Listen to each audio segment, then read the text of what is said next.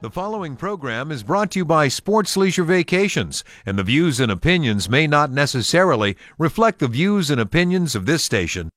Today on The Travel Guys. In the travel news, the TSA finds more guns and carry-on luggage in one day than ever before. The more alarming news, 3/4 of them were loaded. And Southwest choosing Sacramento as one of its Hawaii-bound departure cities is great news for Sacramento Flyers. I'll explain why. In our Smarter Traveler segment at 3:20, Gwen Duncan checks in with travel tips for Bali. And more importantly, a bigger list of things that you need to know if you're planning a third world travel adventure. You know, glamping is growing like crazy. I'm all for it.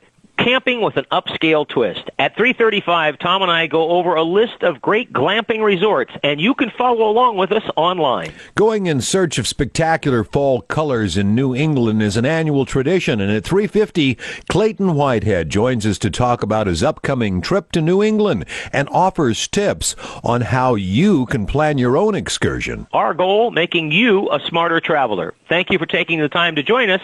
We are the Travel Guys. On the road again. Just can't wait to get on the road again. I got 2 tickets to paradise. To Alaska, they go north to brush your zone. I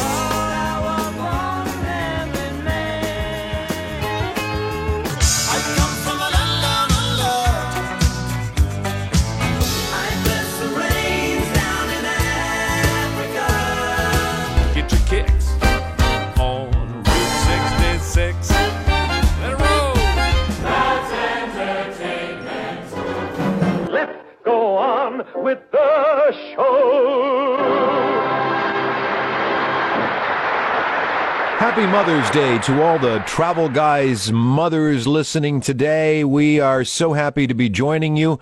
It's Mark and Tom. We are the Travel Guys, brought to you by Sports Leisure Vacations. And it's a beautiful Sunday afternoon.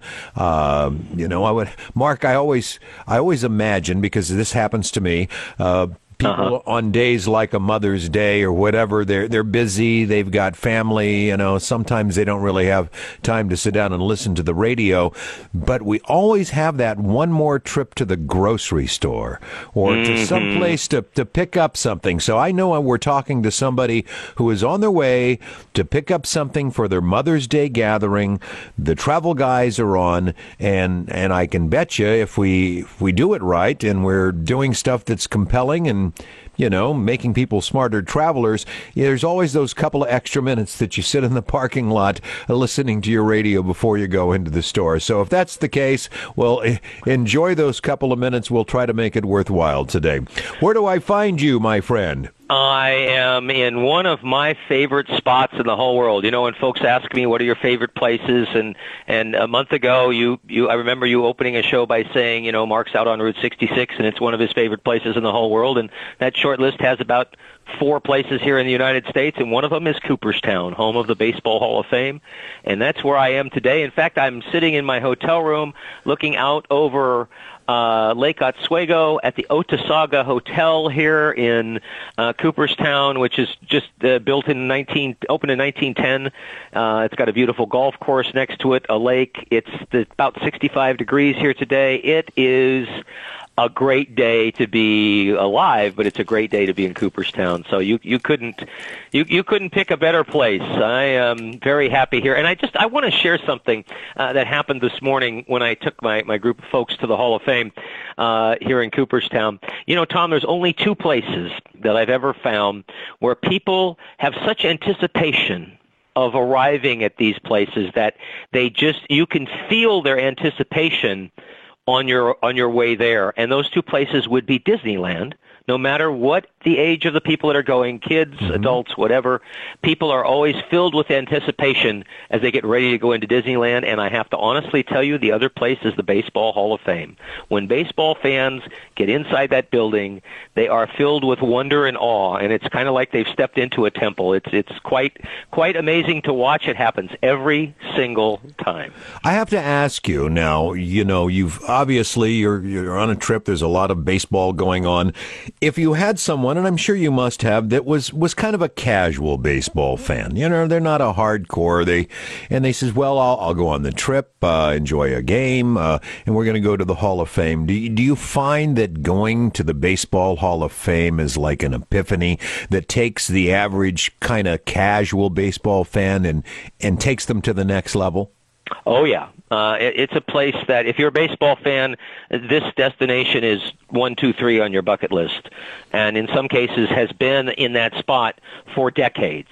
I mean, you can't come here accidentally. Cooperstown is an hour and a half from Albany, which is a secondary city to start with, so you don't really get here by accident. It's not some place you can come on a layover or, gee, I have a business trip, so I'll make a little side trip or detour to Cooperstown. You have to intentionally come here.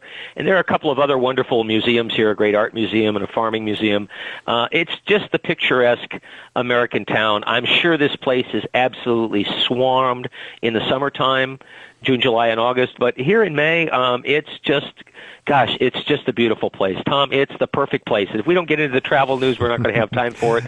But thank you for giving me an opportunity to wax poetically here about Cooperstown. If it is a place that you want to come to as a baseball fan, I assure you that it will meet all of your expectations when you get here. Awesome. Well, you made me want to go, that's for sure. Okay, as we always do at the top of every Travel Guys radio show, we bring you up to date on the travel news. Mark, what do you got for us today? Well, Tom, let's see here. What do we have? In Hawaii, of course, we've got a volcano that's erupting. Some of the major airlines are issuing travel waivers.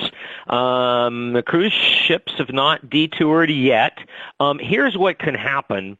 If the volcano does go crazy or it starts emitting more steam, what is referred to as VOG, V-O-G, as opposed to smog, volcanic stuff in the air, VOG, which can really be a mess because it contains a lot of humidity, and if it contains ash, and that will make a Hawaiian vacation not pleasant.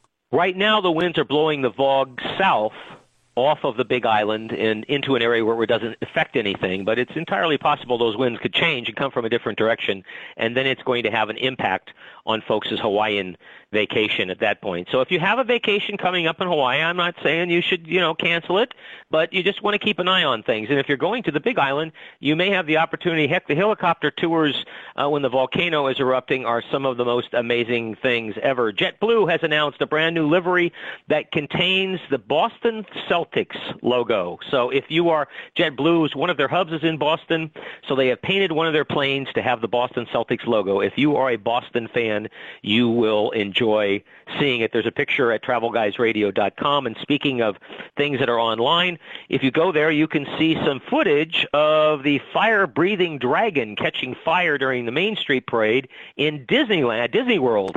And the flag dragon went up in flames. They quickly extinguished it. There weren't any injuries or anything, but for one moment there, Disney became a little bit more realistic than they perhaps had bargained. Anyway, you can see the video of that at TravelGuysRadio.com.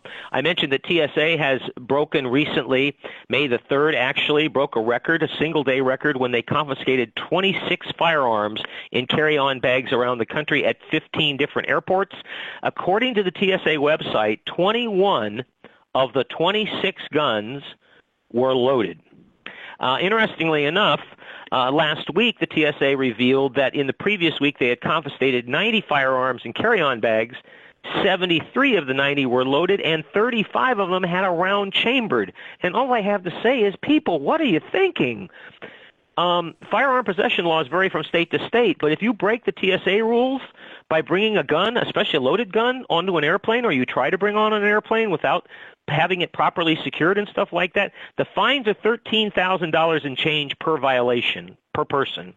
So this is not funny. If you're thinking of getting on an airplane with some type of a weapon, you need to make sure that you've followed all of the rules and then you can take your weapon on board. Also, one other big caution the TSA had, Tom, is be careful about traveling with replica weapons, particularly in your carry-on luggage, because if you're traveling with a replica weapon, the TSA is going to have to take extra steps, including in some cases calling in someone to verify that the gun is a collector's piece and a replica and not the real thing.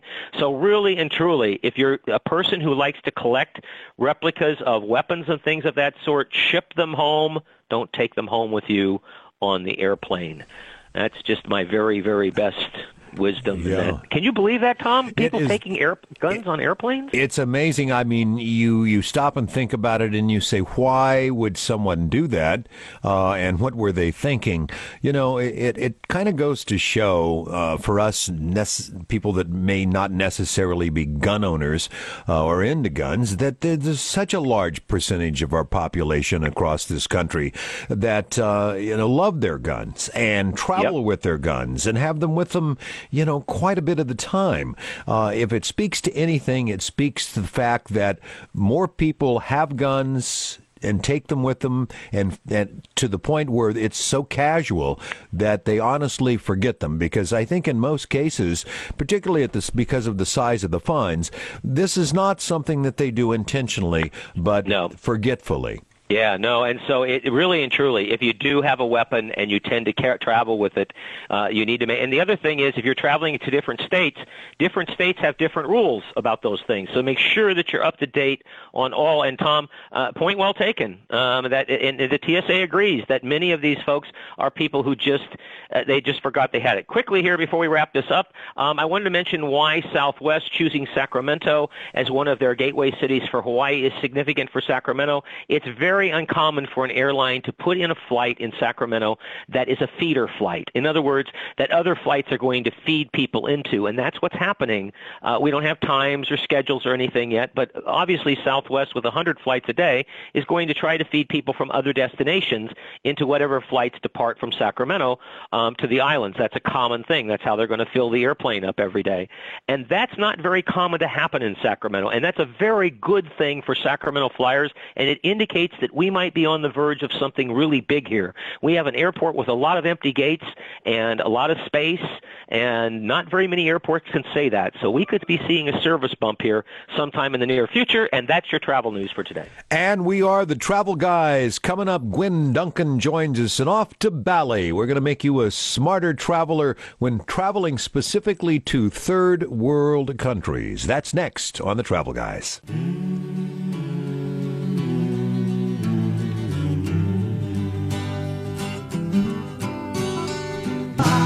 Welcome to the Travel Guys. Mark Hoffman and Tom Romano with you, brought to you by Sports Leisure Vacations, here to make you a smarter traveler. And one of the things we're going to talk about today is traveling to third world countries. And we're bringing on an expert at just that.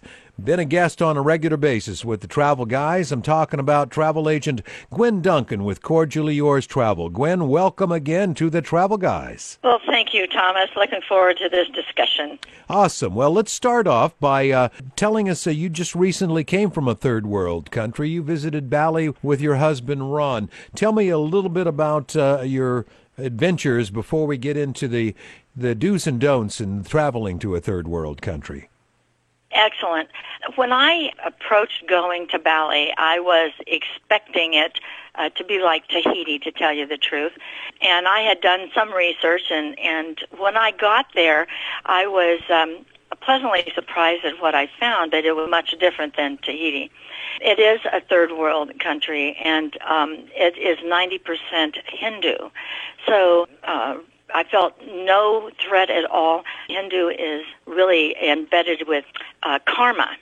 And so they are a very religious sect, and whenever you go to visit them, they've got the temples in every home that is Hindu has a temple, and they build the temple before they build their homes. That's how important it is to them. And then there are 3 large temples in every single one of the towns. And if you want to visit any of them, then you have to have your knees covered, and they have rituals every morning and afternoon out in the streets. They put little packets with their incense and stuff, and they do dedications to their gods. So it was quite a surprise to me but it wasn't terribly clean as I expected it to be.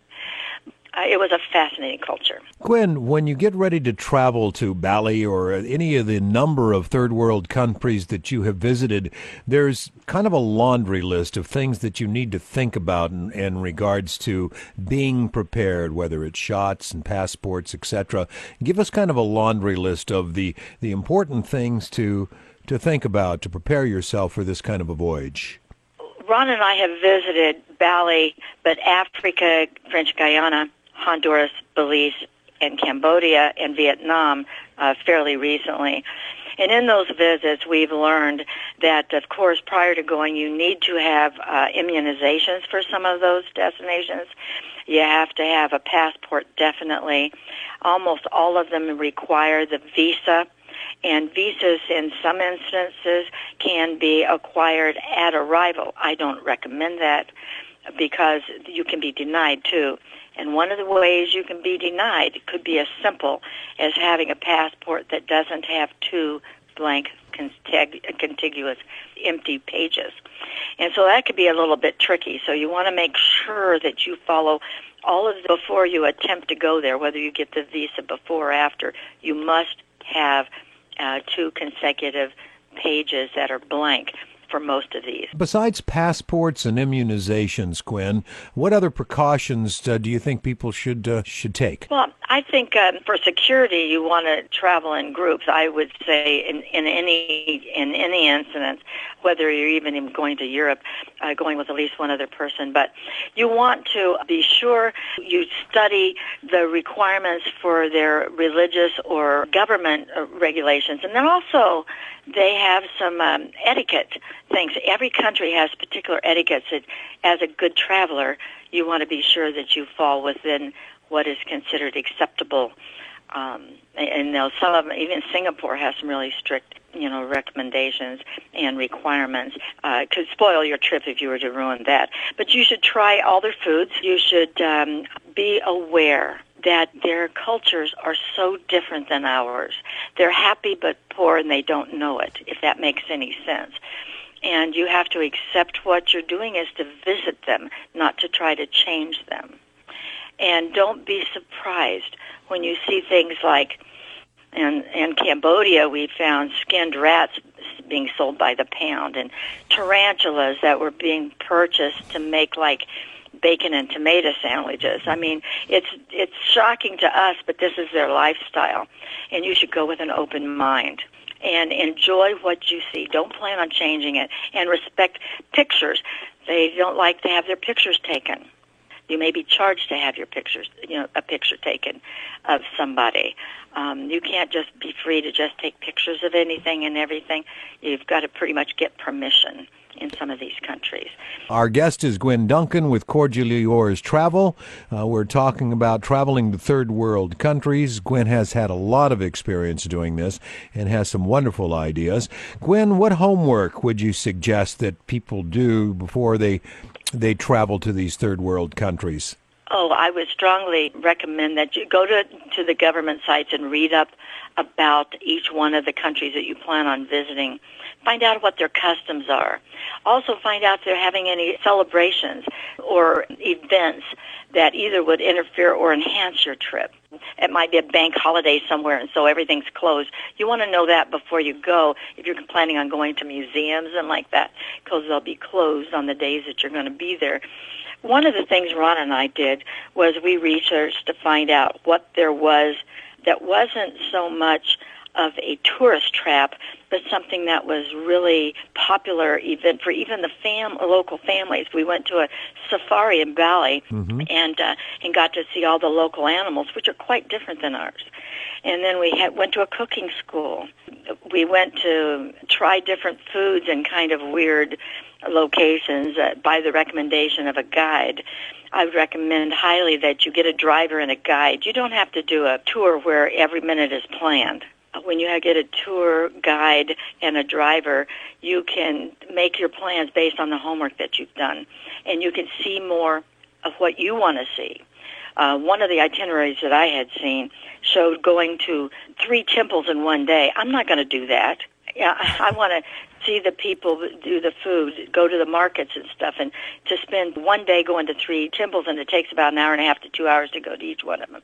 That's not something I'm interested in doing. So if you want to see more of what you want to do, plan what kind of things that interest you, whether it's museums, whether it's trying food, whether it's going to the markets, or whether it is going to temples. Well, okay, Gwen, with that being said, I'm planning your trip. What's the best time to plan to go to Bali? Well, Bali specifically, the weather's the same year-round, but it's wetter in certain times of the year. But when I say wet, that means it rains at night, and then it'll rain again about 3 o'clock in the afternoon on their busy, on their wet season. So you still have the morning that's pretty good. So there really isn't a bad time to go. But the best time to go is between April and October. And that's widespread because there are several different areas. It's mountainous, so there are certain areas of Bali that will have more rain than others. They've got a bunch. They're part of the Ring of Fire.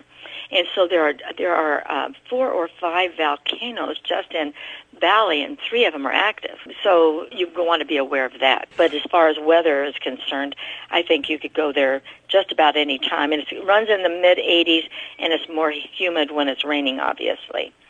Well, outstanding. Well, it sounds like you guys had a great time, and you brought back a ton of valuable information to share with our Travel Guys listeners to make them a smarter traveler. Gwen, folks, if you want to reach out to Gwen and she could help you out with some of your travels, she's an excellent travel agent. We got a link to her website at Cordially Yours Travel at travelguysradio.com. And Gwen, tell them the website just in case. Okay, it's gocytravel.com. Thank you. All right. Thank you, my dear. We'll catch you next time. Okay, bye-bye. Thank you, Gwen. Some incredibly good information about traveling to third world countries quickly, making you a smarter traveler here on the Travel Guys. Go to travelguysradio.com. There is an article there on how to use Uber and Lyft. And if you're someone who has never used rideshare before, this comes up frequently in our mailbox. I've posted an article there that will explain to you how to use Uber and Lyft if you have never done it before. Next up on the Travel Guys after the news, we go glamping. Find out all about it next here on the Travel Guys. Happy Mother's Day from the Travel Guys to all the moms tuned in. We are Mark and Tom, Travel Guys, here on KFBK every Sunday 3 to 4, and always brought to you by Sports Leisure Vacations. And, about a year ago, my oldest daughter brought to my attention a little place up in Nevada City called the In-Town Campground, Mark, if you recall. And we did an interview with the people that own the place and talked about... I do? Yeah, and it's all about being able to go camping, but not really roughing it, out in the dirt, on the ground, with the ants and the bugs. Without a toilet. Without a toilet. And so now there's this thing called glamping. And without a shower. Yeah, without a shower, which has gotten really big. How do you feel about this glamping thing? I think it's awesome because I enjoy the outdoors, but I'm not into the old roll around in the dirt thing. So I like to have basic human accommodations, and I realize that flies in the face of some people who like to go camping, but I'm not a pure camper, and I'm the first to admit that. I would be the guy if RVs and stuff weren't so cumbersome, and many of the people who buy them tell me a year later it's sitting in their driveway on a permanent basis. That would seem like it would be something for me. I could see myself having a pickup with a camper attached and wandering around for a while or something like that. But no, this glamping thing, Tom, this seems like the thing. I mean, it's, outdoor luxury, sort of, kind of. You found this great article of 14 of the best luxury camping/glamping spots around the country, and I want to encourage the folks who are listening that it is at travelguysradio.com. So right now or later on, you can, or if you're listening to the podcast, you can go there and see it and see what we're talking about, because there are photos, and some of these places are pretty amazing. I mean, there's everything from a spot in Big Sur Here's one in Marfa, Texas. I confess I'd never heard of Marfa. Did you see this one, Tom, with the you're a canvas tent, and you open it up and you have a view of Mount Rushmore? How awesome is that? Well, that's the interesting thing about these places that are popping up that are glamping. Some of them have been there for a while, but you find that they have taken locations that have spectacular views, have turned it into a somewhat of a camping place. I mean, a lot of people would argue that this isn't really camping. It's just kind of like an outdoor hotel. But I mean, we're talking about places that have, a safari-style tents with king-size beds, wood-burning stoves, suites, if you will, large enough to fit a separate lounge area with a queen-size leather sleeper sofa. What a great thing if you had a family or a couple of families, and you've got children, and so, they're going to be underfoot of other people, and so outdoors is a great spot for them. This company, Tom, that has the one in Keystone, South Dakota, with the view of Mount Rushmore. And again, this whole article is at TravelGuysRadio.com if you want to take a look now or later and see some pictures of these places. Under Canvas, which has this one in South Dakota, has glamping retreats in Zion, Moab, Yellowstone Glacier, the Great Smoky Rock Mountains, and the Grand Canyon. So I would say they've pretty much aced the national park idea there. I would think the next one on the list, though, might be my favorite, Tom. Look at the ones with the covered wagons. Isn't that cool? The Capitol Reef Resort in Torrey, Utah. That is amazing. When you just look at the photo, and I would imagine it's very, very realistic as to how it looks and how it feels. It looks like you were on a wagon train, and you know how wagon trains in the movies, they put the wagons in a circle, and they have the campfire in the middle, and all, and that's exactly what it looks like. However, instead of being at the end of the following morning, hooking up the horses and heading out, it's there to enjoy. You know what it reminds me a little bit of, Mark, and we've done quite a bit on it, was the tiny houses up in Utah. That have become popular all over the country. Even the tiny house hotel up north. Well, this is, you could see the picture, TravelGuysRadio.com. You can see the glamping list here. And the one in Torrey, Utah, first of all, Capitol Reef National Park is really an isolated national park in Utah. If you think it's hard to get to Zion or Bryce Canyon, Capitol Reef is like Bryce Canyon, and then travel on for 2.5 hours to get to Capitol Reef. So it's not as crowded. It's a wonderful place. I would love to stay in one of those covered wagons. That just looks like incredible fun. It says you won't be exactly roughing it like a Pioneer, considering they're all air-conditioned and have private bathrooms just a few steps away. But they look like Conestoga wagons. That's really amazing. Here's one in Colorado at a hot springs, made all from reclaimed materials from the 1930s. Wow, that's interesting. Another one in Kennebunkport, Maine. Kennebunkport is a great town. The Sandy Pines here, that looks like a pretty cool place. What an incredible list if you like water in Phillipsburg, Montana.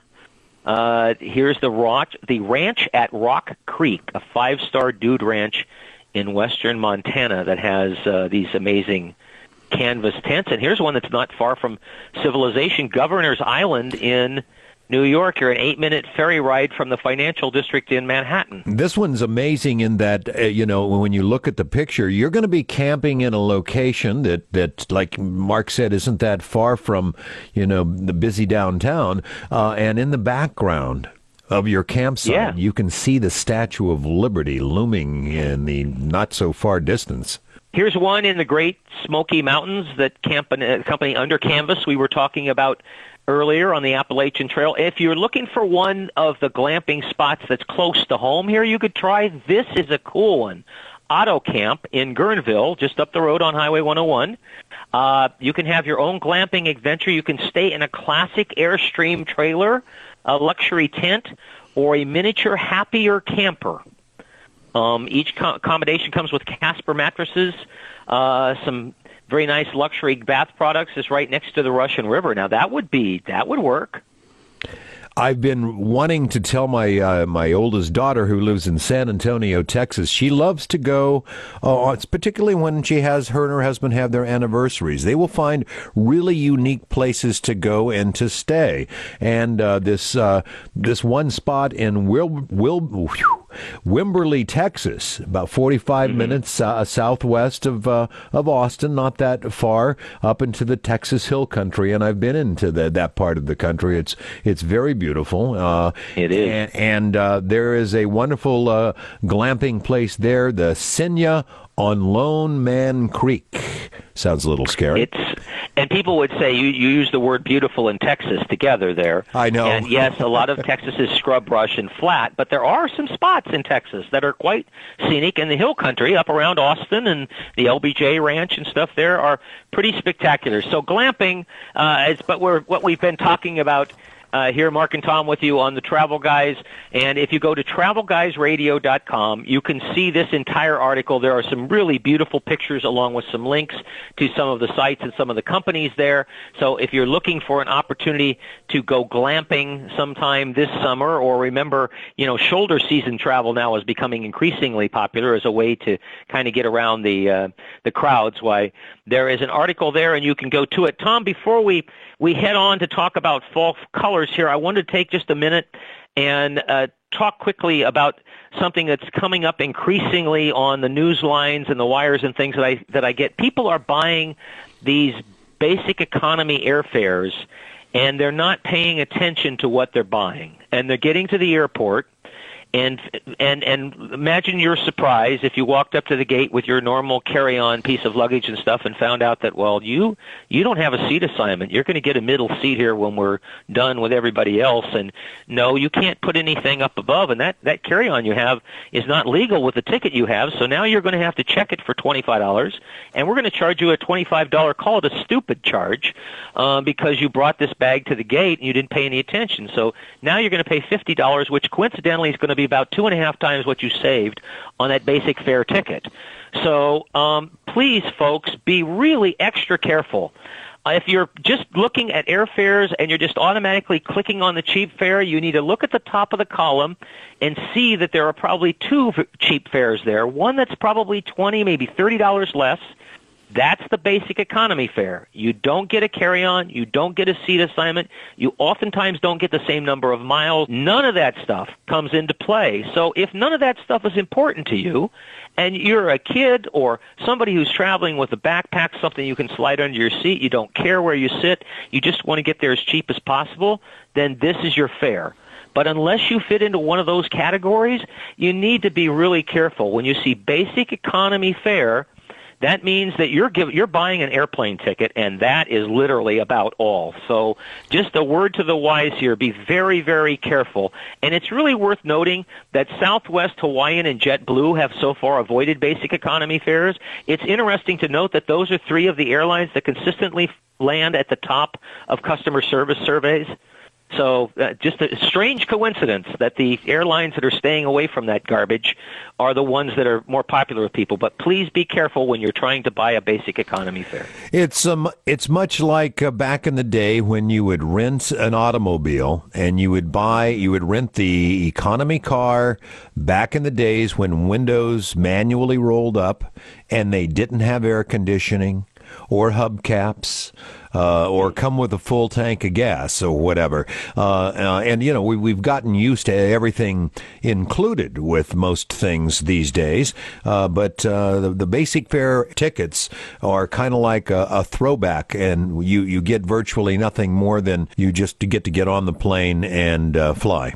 It's absolutely a sucker's bet from the get-go. The airlines have created it under the guise of saving you a few dollars, and what they're really doing is hoping at the end of the day that you will end up paying more than if you'd have bought a regular ticket. All right, enough of that. Coming up next, we're going to take you to New England. Clayton Whitehead is going to join us, and we're going to talk about chasing the fall colors in New England. Can you be a leaf peeper? Right here on the Travel Guys. If you F-plan to Motor West. It's the Travel Guys, brought to you by Sports Leisure Vacations. Mark Hoffman and Tom Romano here to make you a smarter traveler. Mark, let's see. You have next to you one of your road reporters and tour guides, Clayton Whitehead, who takes people to, if I'm not mistaken, some fall colors trips. Let's talk about it. He does. Tom, one of the most popular destinations, if you will, for tour takers from the West Coast to the East Coast, historically, ever since I've been in business in the late 70s, has been to go see the leaves change color. The fall foliage in New England is famous. Of course, the leaves change color in lots of places in the country, including we have some pretty cool foliage here in Sacramento sometimes. Of course, it comes a little bit later in the year. But Clayton has been going to New England for a number of years, and he has a really outstanding itinerary for folks who want that traditional fall color sort of trip. Clayton, welcome back to the Travel Guys. Thanks, Mark and Tom. It's great to be here. So tell us a little bit about this excursion that you have. Well, I call it my Fall Foliage Spectacular. And if the weather gods shine on us, certainly the leaves are spectacular. But what I love about this itinerary is that it is a solid tour. So the attractions and the hotels are just as spectacular as the foliage. And for people who might be clicking off states on their attempt to visit all 50, they'll get 4 on this one. We begin in New Hampshire, we visit Vermont, Maine, and end in Boston, Massachusetts. Wow. When does this tour depart? It's an October trip. We leave on the 6th, and it goes through the 13th, so it's an 8-day trip.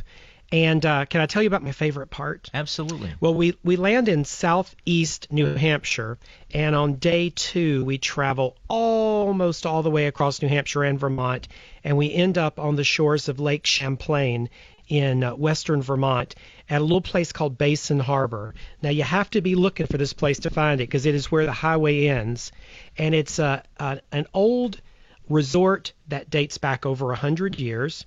A very non-traditional hotel in that we don't stay in, one big building. We're not all under the same roof, but rather there's all these little individual cabins scattered along the shoreline of Lake Champlain, and we stay in these cabins. Now, you don't have to worry about walking or anything. They've got golf carts, and they'll whiz you all around.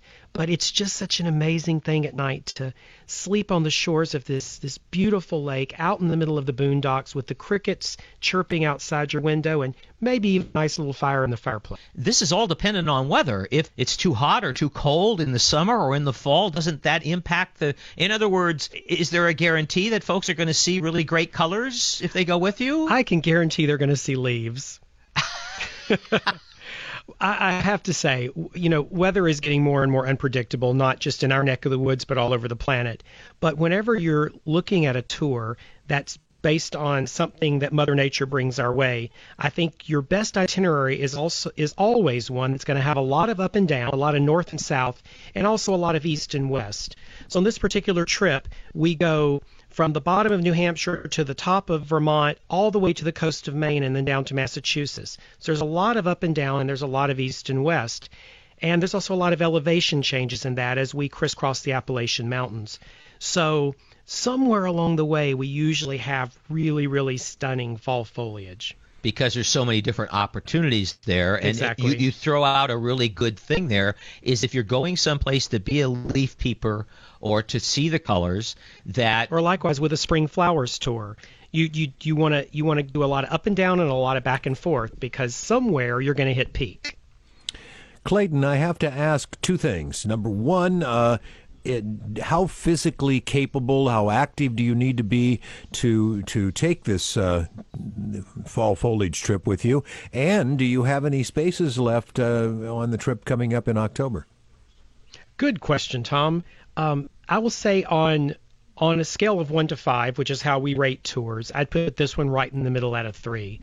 And actually, I would say it's a 3-. It's closer to 2. Because of the nature of fall foliage, it's best seen by driving through these scenic parkways that crisscross all the New England states. So there's a little more driving on this tour than say, one of my average spring tours where we do a lot more outside walking. Also, there's some scenic train rides and a scenic cruise. So we're trying to find those leaves in every possible nook and cranny. And as for space available, 10 seats. So just room for 10 more folks on my fall foliage. How many people are you spectacular. taking? 30 would be the maximum on this. I know some tour companies travel with 40 or 50 people on extended trips.